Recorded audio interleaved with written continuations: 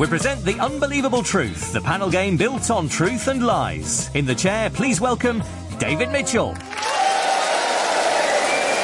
Hello and welcome to The Unbelievable Truth, the panel show about incredible truths and barely credible lies. I'm David Mitchell.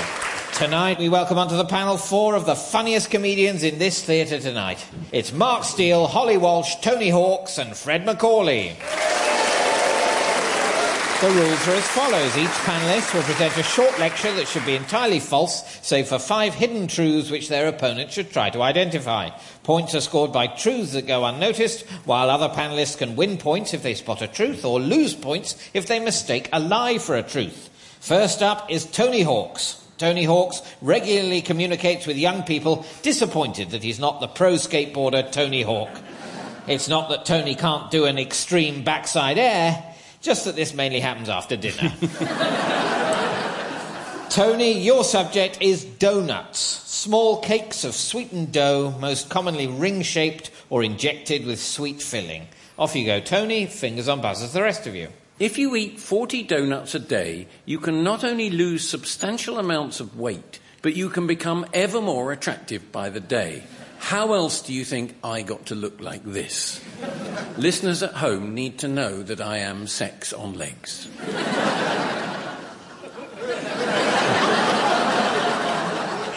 I'm still waiting.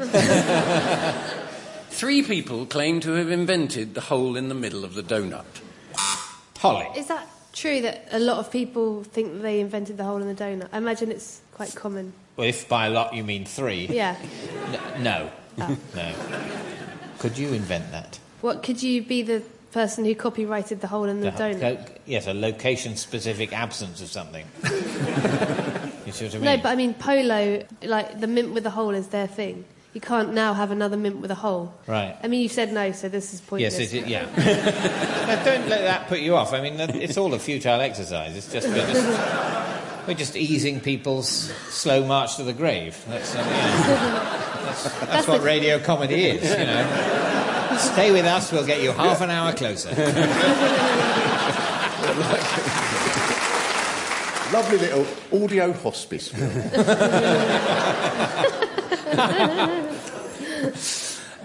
3 people claim to have invented the hole in the middle of the donut. David Davis, who made it the basis for his Brexit policy. A man called Seth Berlin, who was a 19th century exotic dancer from Minneapolis, who used to pop a donut on the end of his right honourable member as part of his act. A 1970s super chef, Fanny Craddock, whose original donut recipe, complete with illustrations, is still available on the BBC Food website. I used the recipe last Sunday and was amazed to see that my donuts really did look exactly like Fanny's.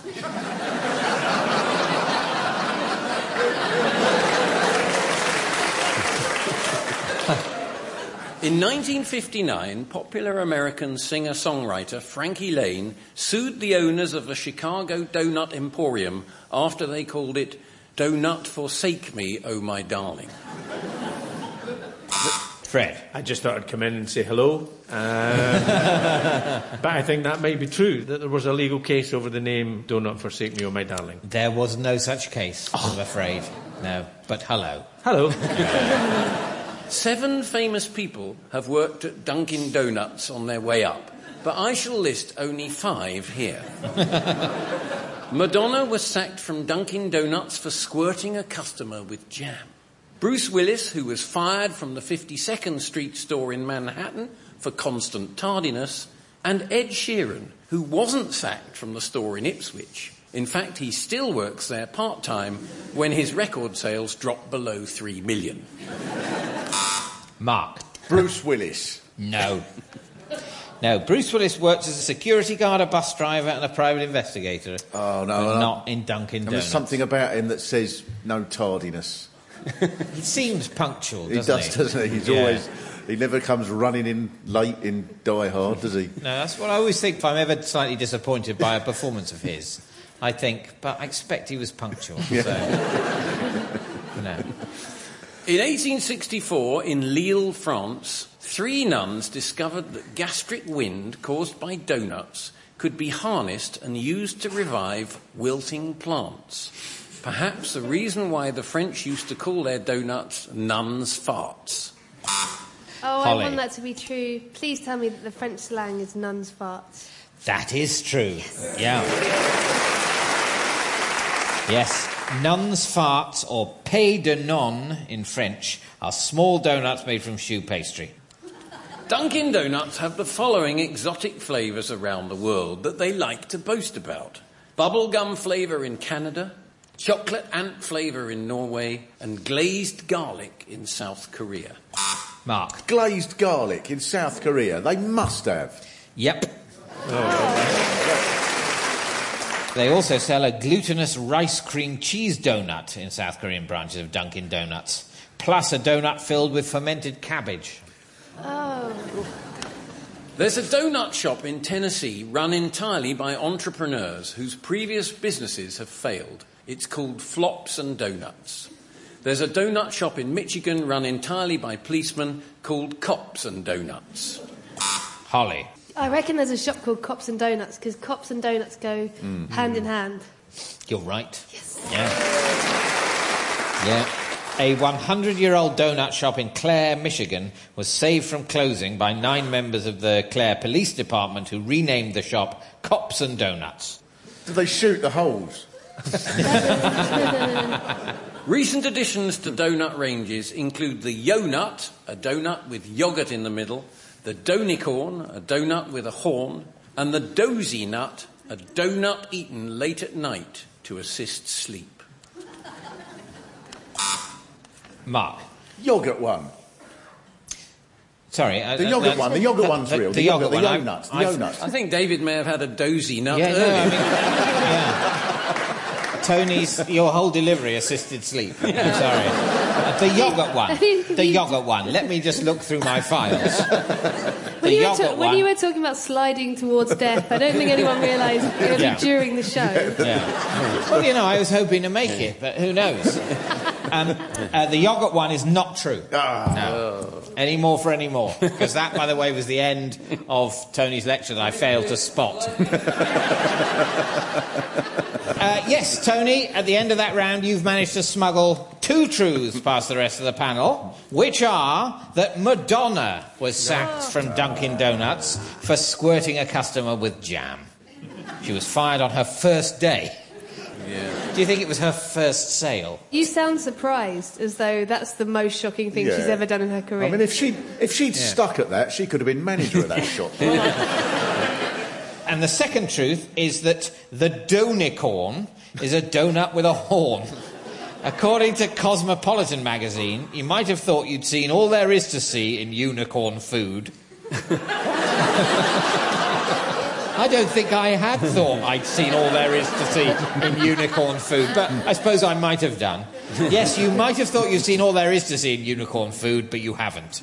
Introducing Donicorns, the magical combination of unicorns and donuts, decorated with eyelashes, a unicorn horn, flowers and sprinkles, like unicorn cakes. They're taking over Instagram. So, you know, if you are just the 30 people left alive after the global war, everything that was destroyed wasn't all good. And that means, Tony, you've scored 2 points. Americans, on average, eat 10 billion donuts every year. And when you multiply that by the number of Americans... American donuts originally had a nut in the centre. The Americans do like their institutions to have a nut at the heart of them, don't they?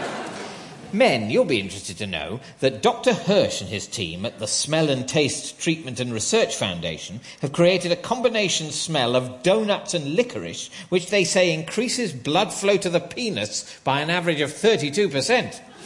You should soon be able to get it over the counter.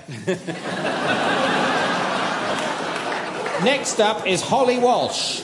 Holly, your subject is jellyfish, soft, gelatinous, almost transparent sea creatures, often with saucer-shaped bodies and stinging tentacles. Off you go, Holly.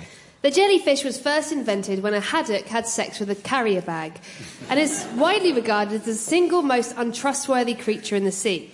And I know a lot of people are probably thinking, well, that's just a negative stereotype. Some jellyfish are actually really nice guys. Well, I'm sorry, no. It's time someone had the balls to stand up on national radio and say it. Jellyfish are incredibly vindictive. Tony. She's sitting down. She said it's it's time a new for rule in the game I've been filled in on. Well, she said it's time... Doesn't state the obvious. She said it's time for someone to stand up on national radio yes, and say that thing. Tony thinks he's playing Just a Minute. Yeah, that's... I think I am. Is there no standing rule on that now? You've said jellyfish 6 times. You haven't got a clue how to play this game. I do accept it's the kind of challenge that would work on that programme and doesn't work on this one. Yeah. Bonus point? No, just because I've... Listen, Tony, just because the host fell asleep just now doesn't mean this is Just a Minute. It is what confused me. But carry on, whoever's talking. It is Just a Minute. Yeah. This wonderful game that we all so love. Do please... I so enjoyed the inanity of your contribution, Tony. Have another 40 million points. Won't be enough. And Holly, continue with your lecture. First of all, jellyfish are opportunists. Due to their prominent external ears, jellyfish have incredible hearing. Tony. I think they have incredible hearing. No, they can't hear at all. Jellyfish. They can't hear anything. They play the violin. I think they do. It's got to. Look, the point of this game is that people say things that you don't think are likely to be the case. Not completely mental. Jellyfish can hear stuff. Oh, shh, the jellyfish. That's why they all beach themselves, because of the cacophony in the waves. I can't stand it anymore. Look, we're playing the unbelievable truth. We're playing the unbelievable truth, not Let's Humiliate Tony. That's a spin-off show. No, they don't have any ears. And they can't hear, Tony. But you know, good thought. Scientists think that they became so power-hungry after being shunned and ridiculed by the other fish for looking like a hacked-up bit of phlegm. So the jellyfish have quietly plotted to one day rise up and destroy everyone that mocked them, much like their close relation, Michael Gove. Also like Michael Gove, some jellyfish have 60 anuses, are covered in thousands of microscopic poisonous hairs and often write comment pieces for the Daily Mail. Tony. Well, they haven't got any ears. So they've got to make it up in some way or capacity somewhere. So they've got 60 anuses. They do.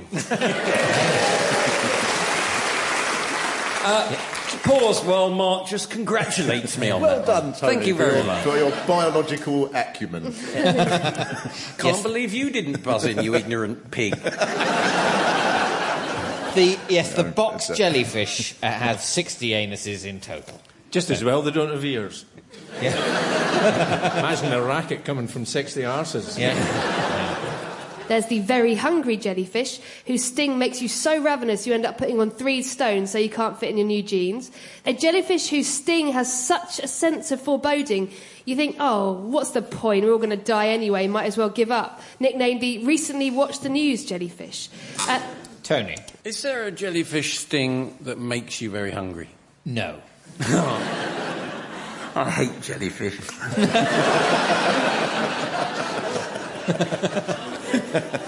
About half of them aren't really jellyfish at all. They're just pretending to mess with your mind. For example, the Portuguese man-o'-war isn't actually a jellyfish, but lots of tiny creatures all bunched together in an attempt to look like a Portuguese man so they can buy beer in Lisbon. But surely this bunch of bastards must have some useful purpose in the world.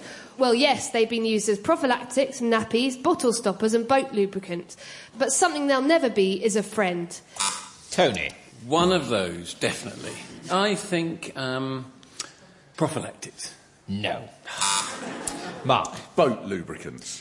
No. Any more for any more? Fred. No. Bottle stoppers, then. Prophylactics and boat lubricants gone. You going for bottle stoppers? Yeah, may as well. No, that's not true. But if you take one thing away from this very important lecture, and I hope you do, is that you should never, ever trust them. Even if your own mother is a jellyfish, which is statistically likely for one of you. Thank you, Holly. And at the end of that round, Holly, you've managed to smuggle 4 truths past the rest of the panel. The first is that there is an immortal jellyfish that can live forever. It's known scientifically as Turritopsis nutricula, and it cannot die of old age. It achieves this by aging backward after sexual maturity, going through reverse puberty so it can start the cycle again. The second truth is that there's a jellyfish whose sting has a sense of foreboding, or gives you a sense of foreboding. The Irukandji jellyfish is found in waters near Queensland, Australia, and its sting causes victims to feel a sense of impending doom, perhaps caused by excessive adrenaline. Symptoms from the sting range from a mild headache to death. The third truth is that the Portuguese man-of-war isn't actually a jellyfish, but lots of tiny creatures all bunched up together. It's a siphonophore, an animal made up of a colony of organisms working together. It's often mistaken for a jellyfish because of its translucent appearance and tentacles. And the fourth truth is that jellyfish have been used as nappies. Researchers at Tel Aviv University in Israel have developed a material made from jellyfish which is several times more absorbent than commercial paper towels. It's suitable for use in nappies, pant liners and tampons and is completely biodegradable. And that means, Holly, you've scored 4 points. In 2011, researchers at Yamaguchi University in Japan successfully transplanted jellyfish genes into a cat, causing it to glow fluorescent green. It was part of a research programme known as Dicking About. Next up is Mark Steele. Mark, your subject is Twitter, a free social networking site where users communicate using messages called tweets, which are limited to 140 characters. Off you go, Mark.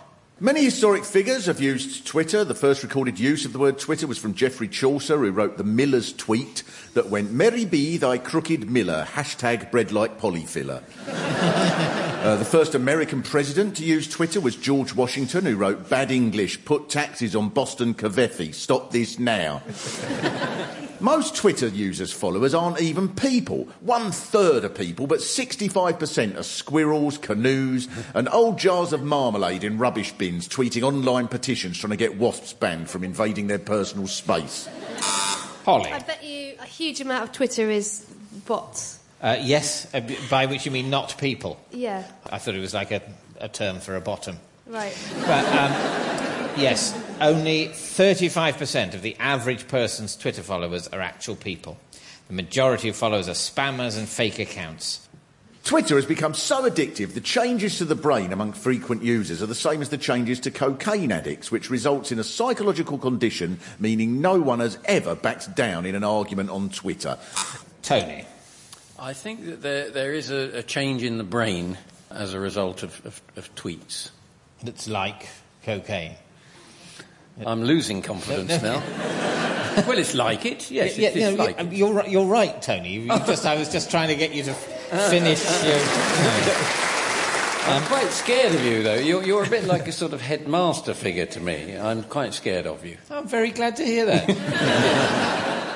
Tony the Frosty's tiger had to put out a special message ordering his Twitter followers to stop sending him animal porn, as it was causing tension between him and the honey monster, who he was having an affair with at the time and who himself was in trouble for accidentally retweeting an ISIS video.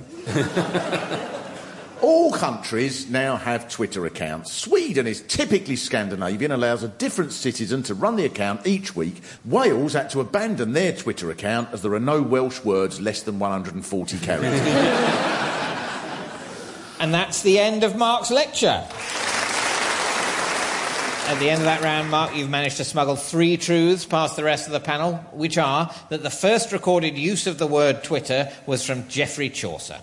The second truth is that Tony the Frosty's tiger had to put out a special message ordering his Twitter followers to stop sending him animal porn. His tweet read, I'm all for showing your stripes, feathers, etc., but let's keep things great and family-friendly if you could. Cubs could be watching, smiley emoji.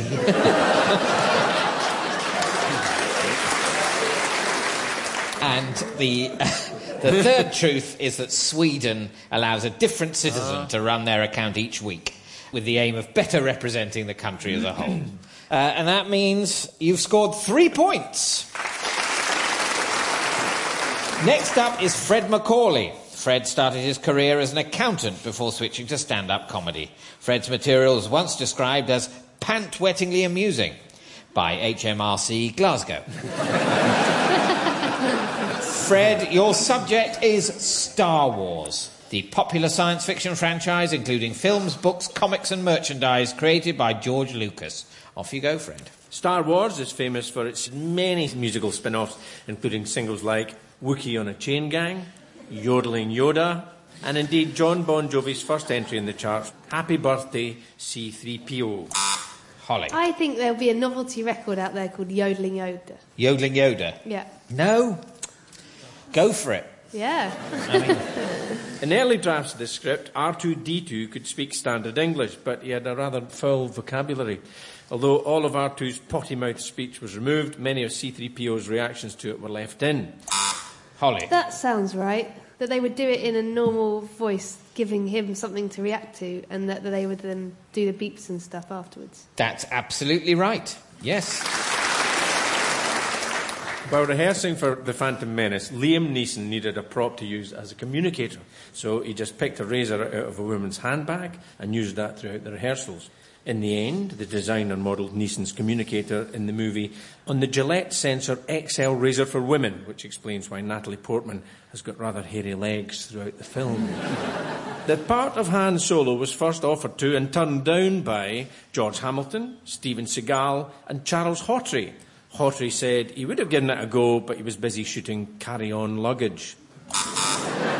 Tony. Can I have a go at George Hamilton? It's been said before. No, George Hamilton was not offered the part of Han Solo. Mark? Steven Seagal, I think. No. No, Steven Seagal wasn't considered, I think. Holly, do you want to have a go with Charles Hawtrey? Yeah. No. And that's never been said before. Alec Guinness was a huge sci-fi fan and pestered George Lucas for 6 months to let him play a part in the movie. Guinness himself came up with the line, "May the Force be with you," and insisted on saying it in all his scenes. Lucas got so fed up with him that he cut all the quotes, and now in all the Star Wars films, Alec Guinness never utters the words, "May the Force be with you." The best-selling item of Star Wars merchandising is the Darth Vader salt and pepper cruet. The original action figure of Chewbacca carried a warning in the box saying that chewing tobacco could damage your health. The box containing the model of Han Solo had a warning about going blind until George Lucas persuaded the FDA that Han Solo was not a euphemism. Oriental chef Ken Holm developed and marketed an electric cooking device for stir-fry food called the Ewok. Just let that filter through. He successfully sued Universal for infringement of his trademark, and that's why the word Ewok was cut and is never heard in any Star Wars movie. Holly? Do you think Ken Hom did invent something called an Ewok? No. Oh. No, he didn't. So that wasn't really a challenge, was it, Holly? You just said, do you think he invented it? So That's a very good point. That it's not a very good point because it's a minus point that you've got. Right. If you buzz, then you're saying a thing, however interrogatively you put it. I've never been involved in a programme that's had interrogative in it before. Thank you, David. My life is complete. Well, Tony's just buzzed. Well, it's true that he's never been in a programme where the word interrogative has been in it. Yes, but... Well, I mean, never has applause been more inexplicable. I can only assume there's some sort of cricket match happening at the other end of the room. Thank you, Headmaster. Also, I did hear Fred once in a programme called That's Interrogative. It was only one series. It was hosted by Noel Edmonds. Yeah. It wasn't part of the lecture, Tony, as well you know. After watching Star Wars, Anton de Keyser, director of the Battle Planet series of low-budget sci-fi films, gave up the movie business altogether and became a truck driver, Coincidentally, a truck driver called James Cameron, after watching Star Wars, gave up driving trucks and directed The Terminator.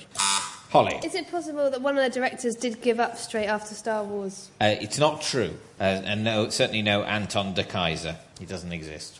Or rather, no such film series exists. He may exist. There's 7 billion people. Probably there's someone called that. Sorry, Anton. And that's the end of Fred's lecture. And at the end of that round, Fred's managed to smuggle 4 truths past the rest of the panel, which are that the designer of Star Wars modelled Liam Neeson's communicator on the Gillette Sensor Excel razor for women. The second truth is that in all the Star Wars films, Alec Guinness never utters the words, "May the Force be with you." The closest he came was, "The Force will be with you." Despite it making him a fortune, Alec Guinness hated Star Wars. He claimed to throw away all Star Wars-related fan mail without opening it and encouraged George Lucas to kill him off in the first film.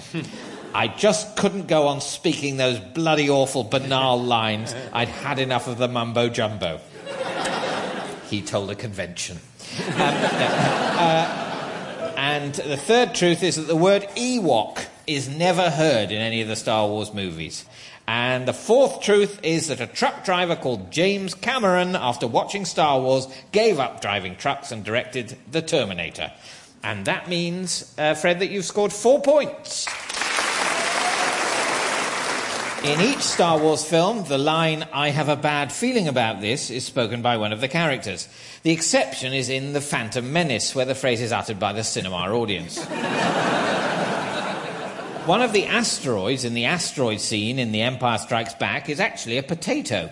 You can easily spot it as it's acting Mark Hamill off the screen. Which brings us to the final scores. In fourth place, with -2 points, we have Tony Hawks.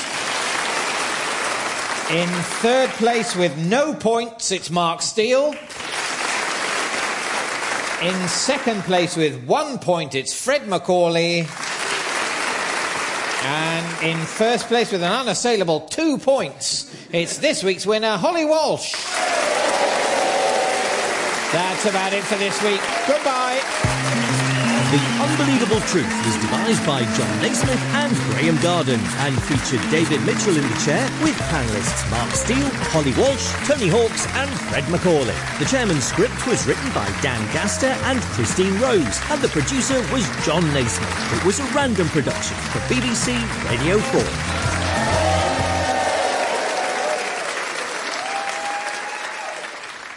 And fear not, David